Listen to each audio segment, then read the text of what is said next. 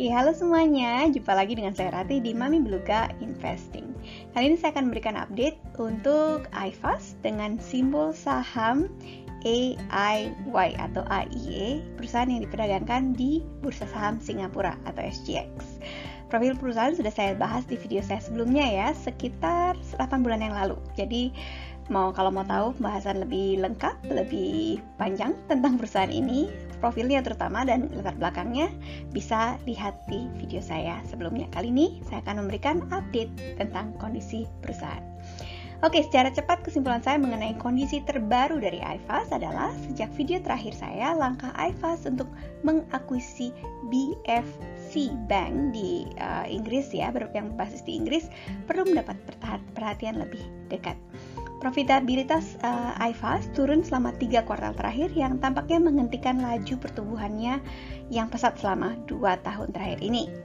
Pasar seolah-olah menghukum keras ya valuasi iFast yang jadi harganya makin menarik atau turun. Ya, tapi sayangnya harganya masih mahal juga kalau menurut standar saya.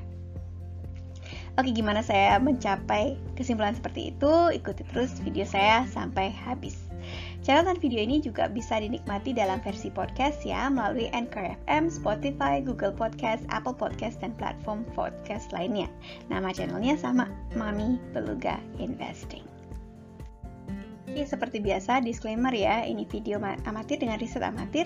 Tujuannya untuk mendokumentasikan perjalanan saya untuk belajar mengenai investasi saham dari awal. Kalau yang punya masukan, silahkan tulis di kolom komentar. Apa yang saya kemukakan channel ini jangan dianggap sebagai nasihat keuangan ya. Mohon melakukan risetnya sendiri sebelum membuat keputusan keuangan dan investasi. Kalaupun nantinya melakukan risetnya sendiri, semoga data yang saya sajikan di sini dapat membantu. Oke, sekarang kita mulai dari profil yang amat sangat singkat dari iFast ya. Dari membaca laporan tahunannya tahun 2020, saya dapat melihat bahwa iFast adalah perusahaan fintech solusi wealth management dalam satu atap. iFast memberikan layanan kepada perusahaan, penasihat keuangan, lembaga keuangan, bank, ya, perusahaan internet, penasihat kekayaan, dan investor retail. Menurut statement dari chairman-nya dalam laporan tahunan tahun 2020, basis pendapatan iFast dikutip terdiversifikasi dengan baik. Oke, dalam grafik di layar kita dapat melihat bahwa perusahaan memiliki 9 klasifikasi sumber pendapatan dan hampir setengah dari pendapatan bersih berasal dari biaya trailer fee. Saya mencoba membaca tentang trailer fee ini dari pengalaman saya. Ini adalah biaya yang didapat iFast dari manajer reksadana untuk menjual dana kepada investor. Biaya ini berulang karena iFast akan terus menerima biaya trailer selama investor memiliki dana tersebut. Oke, sekarang mari kita lihat langsung ya kinerja perusahaan. Mari kita mulai dari EPS perusahaan. Baiklah, di sini saya plot pendapatan per saham iFast selama 10 tahun terakhir sejak tahun 2012. Dalam video ini saya tidak akan memplot EPS tahunan ya, tapi EPS triwulan yang di-annualize. Dengan cara ini saya dapat menggambarkan kinerja perusahaan secara lebih rinci sampai dengan pada saat saya membuat video ini ya, data yang terkumpul pada saat terbaru pada saat saya membuat video ini. Oke, seperti biasa, saya juga menambahkan garis hijau putus-putus untuk menunjukkan level 0, di mana laba di bawah garis ini menunjukkan kalau perusahaan telah melaporkan kerugian untuk periode tersebut. Oke, sekarang kita lihat ke layar ya. Sekilas kita bisa melihat bahwa iFast mencatatkan EPS tertinggi sepanjang masa pada kuartal pertama tahun 2021. Earning pada kuartal berikutnya di tahun 2021 tidak setinggi kuartal pertamanya. Penurunan pendapatan triwulanan iFast bukanlah hal yang aneh, itu sudah pernah terjadi sebelumnya ya, yaitu adalah di tahun 2015, 2016, dan kuartal kedua tahun 2019. Jadi penurunan EPS itu bukan hal yang aneh. Secara keseluruhan, kondisi perusahaan sepertinya tidak terlalu mengkhawatirkan bagi saya. Oke, dari melihat EPS-nya seperti ini ya. Oke, selanjutnya mari kita lihat posisi kasnya dan kewajiban jangka pendeknya. Baiklah, di layar kita sudah lihat ya, saya plot posisi kas iFast di akhir tahun sebagai grafik batang ungu dan ditumpangkan dengan atau superimpose dengan EPS triwulanannya sebagai garis warna merah. Jadi kita lihat posisi kas IFAS pada akhir tahun 2021 terlihat di plot sebagai kuartal pertama tahun 2022 ya. Oke, kas IFAS telah meningkat selama 3 tahun terakhir, namun belum setinggi level di akhir tahun 2018 atau awal tahun 2019. Ya, untuk mengetahui bagaimana posisi kas ini dibandingkan dengan kesehatan perusahaan, saya akan menambahkan lapisan informasi lainnya, yaitu kewajiban mereka saat ini. Oke, di sini saya memplot current liabilities atau hutang jangka pendek IFAS di akhir tahun dengan batang abu-abu. Liabilitas atau hutang jangka pendek saat ini mencapai puncaknya pada akhir tahun 2020 atau di awal tahun 2021. Pada akhir tahun 2021 atau awal tahun 2022, kesenjangan dalam kas IFAS dan kewajiban lancar sudah berkurang. Dalam interpretasi saya, ini adalah hal yang cukup baik. Sekarang untuk bagian dari ekspansi IFAS. IFAS sudah mengakuisisi bank BFC yang berbasis di Inggris dengan total biaya 40 juta pound sterling yang setara dengan sekitar 72 juta dolar Singapura. Transaksi BFC ini sebenarnya agak sedikit rumit ya, tapi menarik untuk dibahas. Oke, saya coba uraikan sesederhana mungkin berdasarkan pemahaman saya. Jadi ceritanya IFAS mengambil alih BFC melalui perusahaan khusus bernama Eagles Peak Holdings Limited atau singkatnya EPHL. Eagles Peak Holdings Limited. EPHL di sini dibuat pada November 2020 untuk tujuan penawaran BFC ini ya. IFAS kemudian membeli 85% dari saham EPHL seharga 40 juta pound sterling. 40 juta pound sterling yang diterima EPHL dari IFAS kemudian digunakan sebagai berikut ya. Sekitar 22,5 juta pound sterling untuk membeli BFC dan sekitar 15 juta pound sterling disetorkan ke BFC dan sisanya digunakan untuk biaya terkait transaksi. Transaksi ini baru saja selesai pada tanggal 17 Januari 2022 dan dampaknya pada posisi kas dan kewajiban IFAS belum tercermin di sini. Sebagai pada saat pembuatan video ini, hasil IFAS kuartal pertama 2022 belum dirilis. Oke. Jadi ada kemungkinan posisi cash akan drop lagi sebagai akibat dari membeli BFC ini.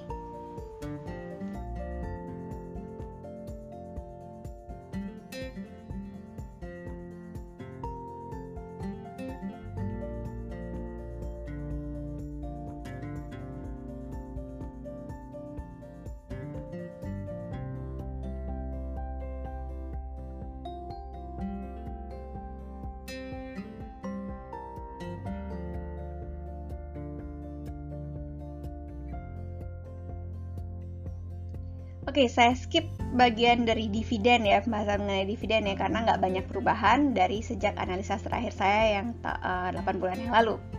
Satu-satunya perubahan yang sepertinya penting untuk dicatat adalah dividen yield ya. Kalau pada waktu itu saya menghitung dividen yieldnya ada di angka 0,3, sekitar 0,3%. Kalau sekarang ada di sekitar angka 0,5%. Tapi menurut sadar saya angka ini masih cukup rendah ya, masih sama-sama rendah, kedua-duanya masih di bawah 1%. Oke, sekarang kalau begitu kita lanjut ke harga wajar ya. Oke, untuk melihat harga wajar dari IFAS, berikutnya saya gambarkan seperti biasa 4 lapis informasi, yaitu yang pertama adalah harga pasar ya, harga saham. Yang kedua adalah harga di PE ratio 10 yang di sini saya plot sebagai garis hijau putus-putus. Oke, harga di PE ratio ini saya anggap sebagai harga wajar ya. Memiliki dua tujuan. Kalau pertama itu menunjukkan harga di mana saya berharap punya kemungkinan lebih tinggi kalau bisa ada di break even point pada 10 tahun berikut. Oke. Yang kedua, karena alasan yang pertama, saya akan menganggap kalau harga di atas PE ratio 10 ini sebagai cukup mahal. Oke, informasi lapis ketiga adalah PE ratio 15, harga di PE ratio 15. Dengan prinsipnya sama dengan 10 kali lipat pendapatan atau PE ratio 10, harga di angka PE ratio 15 ini saya sudah mulai rasa cukup mahal. Nah, yang terakhir yang berwarna merah adalah harga di PE ratio 20. Oke, sekarang kita lihat ke layar ya. Kita lihat di grafik ya. Kita bisa melihat ada euforia pasar ya. Sejak awal 2020 hingga pertengahan 2021 ya. Kenaikan harga ini mungkin didorong oleh pertumbuhan pendapatan iFast. Seperti yang dapat kita lihat bahwa pendapatan iFast sedang dalam masa pertumbuhan pada periode itu. Tapi pasar tampaknya merespon dengan cukup agresif, harganya melambung sangat tinggi ya. Ketika pendapatan melandai, pasar tampaknya menghukum penilaian iFast dengan keras ya. Harga saham iFast turun ya. Ini dia sama-sama naik, tapi naik harganya jauh lebih tinggi ya. Oke, harga saham iFast turun lebih dari 40% dari harga tertinggi sepanjang masa sejak pertengahan tahun 2021. Oke, untuk itu kita juga mau tahu ya, siapa yang menjual ya? Apa ada aksi jual terkait akuisisi BFC itu ya, Bank BFC? Oke, setelah kita gali-gali ya, saya dapat melihat bahwa ada beberapa penjualan saham treasury ya selama periode penurunan ini ya.